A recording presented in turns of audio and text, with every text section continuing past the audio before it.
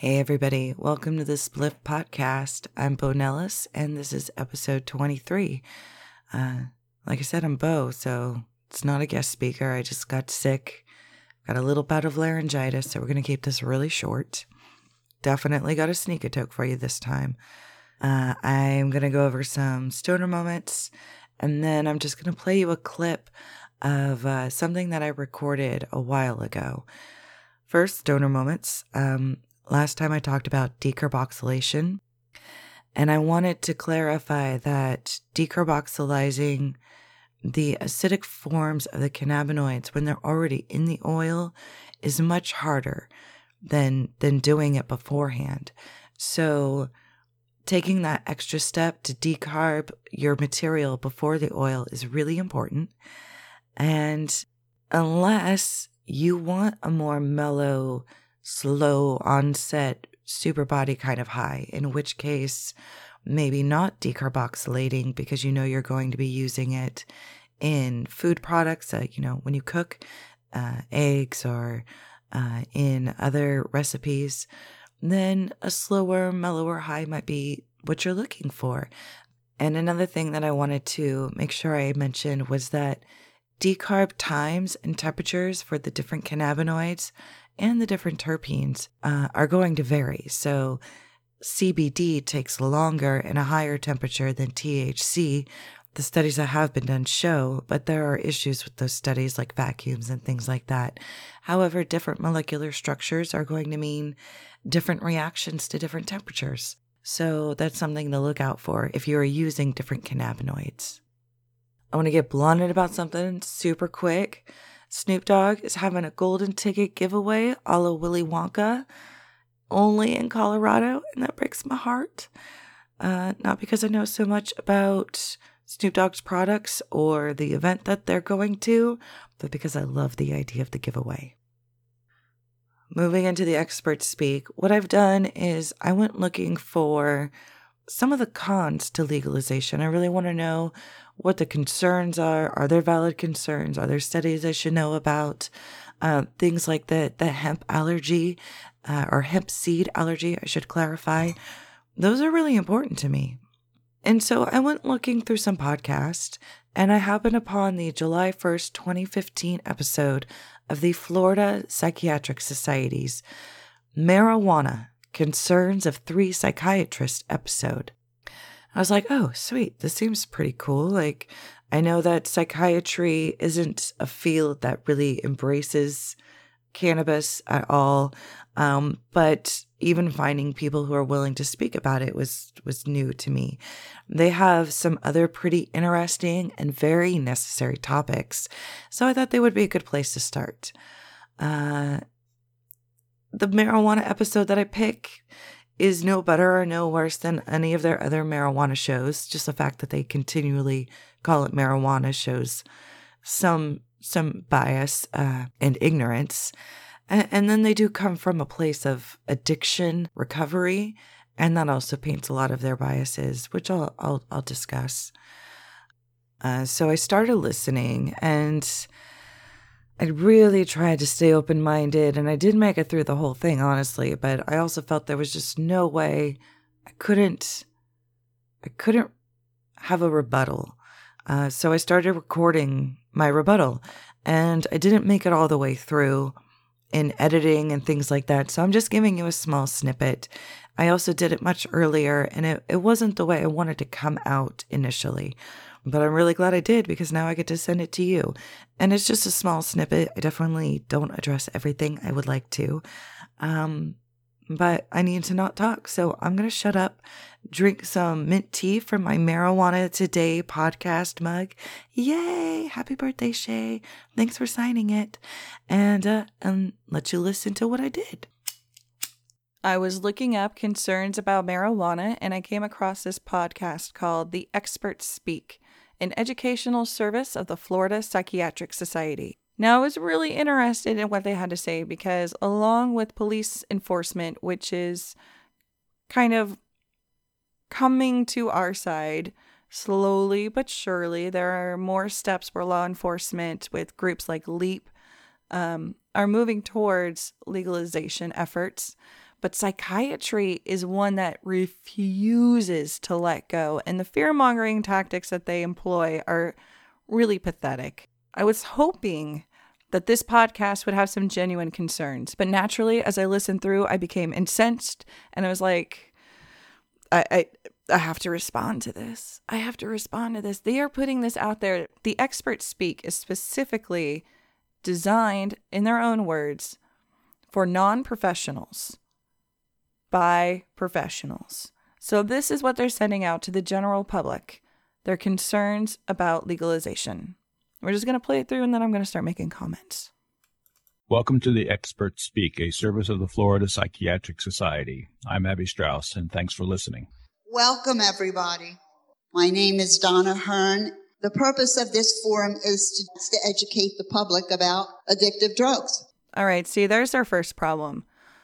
Cannabis is not an addictive drug. There's no chemical dependency that is created by the drug. There's a difference between people who chronically use it to treat chronic ailments, but it's not a chemically altering dependent drug. But before I do, I want to read a little something that I didn't write. It's eloquently written. You'll be able to tell that. But it says, just as feelings aren't facts, and I don't think there's a person who's been anywhere near a therapist that doesn't know that statement, that feelings aren't facts. Opinions aren't either.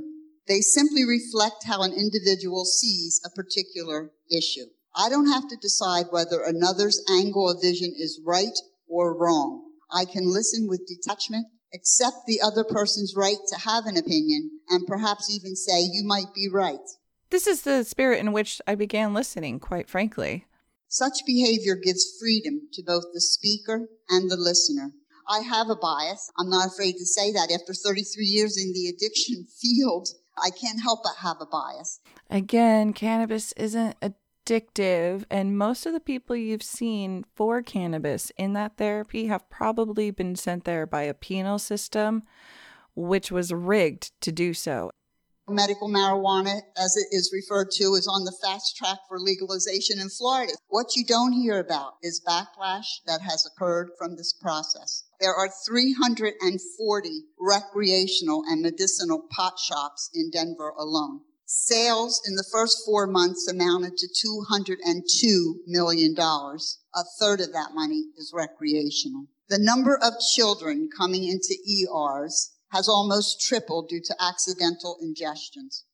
Pot comes in the form of gummy bears, lollipops, jelly beans. Most of the children admitted to ERs were between the ages of 3 and 7. Now, I just want to say that I fully agree that this is a valid issue. Children ingesting cannabis is a true concern. That being said, most of the time, these children are ingesting it because their grandparents have it. As the speaker just said, 2/3 of those sales in Colorado were for medical, if only 1/3 of them were for recreational. And a lot of those are the silver foxes. This is just a beginning. Downtown Colorado Springs, I've been going there for years, has a park where it used to feed the homeless on the weekends in the morning. They would have 30 to 40 indigents show up. Since they legalized pot, that number's gone to over 200 people. They told me that they have to feed in that park every day. What is she insinuating? That pot makes people homeless? No, because that's not the truth of it at all. What happened is that they've had an influx of homelessness because those who are homeless understand the value of being able to obtain their meds. I know alcohol is the worst drug. I'm just a person who doesn't see what drugs add to somebody's existence. Unless they're Xanax or Prozac or Klonopin. So today, to enlighten you, not about my bias, you'll hear from these experts who have an opinion, but they also treat the not-so-innocent side effects of marijuana. People may still have addiction, and I won't prevent it from happening, but I'll at least prevent the hopelessness that comes with the disease. I'll let them know there's a door they can walk through and get help. Mr. Fry. Why are we here? We're here because marijuana today seems to be everywhere in our consciousness. As we know, the urge for people to transcend, escape, or otherwise alter their reality is a historical fact. But right now, pot seems to be intersecting with the changes in our society and this urge for people to alter their reality, and has become the hot button topic of the day. Although for those of us in the addiction field, It's not really that hot button. It's been ongoing. Aldo Morales, board certified in psychiatry and in the subspecialty of addiction psychiatry. He's a charter member of the new American Board of Addiction Medicine. Next to him, we have Dr. Dean Rotundo. He has dual training both as a psychiatrist and neurologist and specializes in the non-addictive treatment of psychiatric and addictive disorders, to treating the dual diagnosed patient. He specializes in mood disorders and addictive disorders. We're very happy to have him with us today. And Dr. Abby Strauss, he's been practicing psychiatry since 1981, worked in drug and alcohol crisis units since the late 60s. He also holds a master's degree in social work. And let's begin. Dr. Morales, what is the ASAM opinion on legalizing marijuana? You want the short version or the long version? Let's give you. ASAM is not in favor of legalizing marijuana, but ASAM is in favor of viewing the plant to perhaps extract whatever medicinal components it may have. So we're totally down with taking the drug, extracting it, completely understanding it, controlling it, but not legalizing it for you to have access to it until we completely fucking understand it. So that we can use it as an FDA-approved drug, not in the medical marijuana label that's being promoted currently. To be approved by the FDA, a drug has to be both safe and efficacious. Oh my God, so it has to work and it has to be non-toxic? Just like weed. There are no such tests for medical marijuana because it's not by prescription. It's only by doctor recommendation. That is absolutely 100% true. You don't get a prescription, you get a doctor's recommendation, which means that the paper you have is just a way of saying, hey, you can check to see if I recommended this or not. It's not a prescription and doesn't get reported to the FDA. So it circumvents the whole FDA evaluation process. So ASAM is not in favor of introducing marijuana into our world, except as perhaps studied as what kind of medicinal values can be extracted and exploited for benefit. The same way we extract drugs from other plants that we use in today's medicine, but in a more controlled and safe way. Now, really what he's saying here is that he's refusing to accept marijuana in his world. He's refusing to listen when his patients might be saying that marijuana helps them. He sure seems pretty interested if they say it's going to hurt, but refuses to listen in his realm, in his world, to marijuana anecdotally being beneficial. I agree with that opinion because the reason ASAM does not promote legalizing marijuana is because it can trigger addiction and brain disease.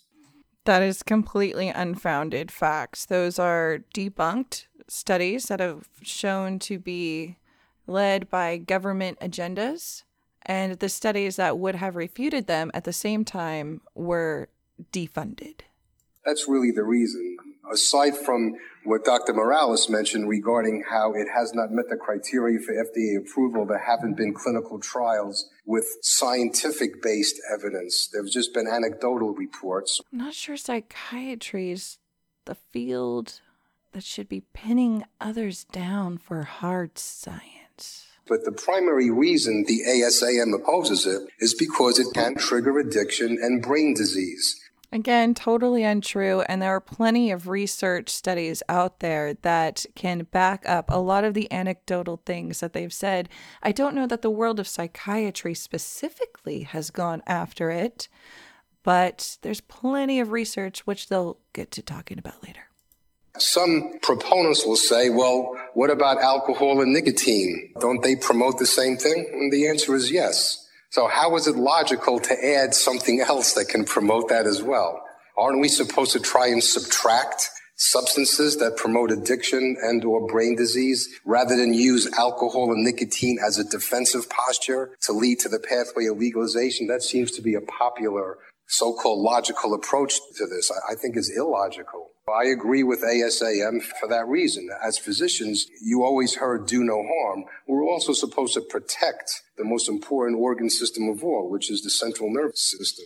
Which is helped into a point of homeostasis through some of the components of cannabis, especially in children and other people who suffer from epilepsy and varying seizures. So is that some bullshit or what? I just want to touch on a couple things. I don't really have a safety meeting for you. I can't even smoke weed right now because of the laryngitis. It isn't really good. I've been doing tinctures and edibles instead. But I want to address that the children eating cannabis is a concern. However, if they're going to be getting into any medicine, and I said before, it's going to be usually from their grandparents who are probably babysitting them or something like that, I'd at least prefer it be a non-toxic, non-lethal substance. And regulations can go a long way to addressing candy substances and helping patients have options. Another thing I wanted to address is that the FDA doesn't understand most of the drugs. They may have some clinical trials, but nothing has the studies and history that cannabis does. Honestly, cannabis is the most studied drug in the history of our government and our world. And the fact that we understand it so little just kind of goes to show how little we understand drugs in the context of the way that they work with our bodies in total, especially under the FDA's guide. I think the Nexium and Prilosec issues that have recently come into light with long-term use just are one example I can pull out. And then another thing that I wanted to say is that while I admire the Hippocratic oath that doctors take and the particular address to that issue of helping people instead of trying to hurt people when you're a psychiatrist and not a psychologist, you already have a tendency to turn to drugs, and not bothering to look at all of the research about a particular drug because of your personal bias is a violation of the Hippocratic Oath. All right, you guys, that's going to be it for me. I got to heal up because next week, oh my God, I'm so excited. I'm going to Americans for Safe Access Unity 2016 conference. That's one of the things that I went to a couple of years ago, and I learned so much about cannabis and how to apply it medicinally and what patients are going through and some of the new products that are out there and just amazing people. And I really want to make sure that I'm in a healthy place to go to that. And if you would like to help me cover some of the costs, I will say I'm getting a scholarship thanks to the incredible generosity of Americans for Safe Access and their sponsors. But I do still have to cover quite a bit of the cost myself. And if you want to help me be able to do things like that in order to bring you more up-to-date and varied information, you can do a donation at patreon.com, and I would be very gracious of that. If not, just keep listening and keep sharing the word. I'm going to shut up now, try and keep healing. You guys have a great week. Ciao for now.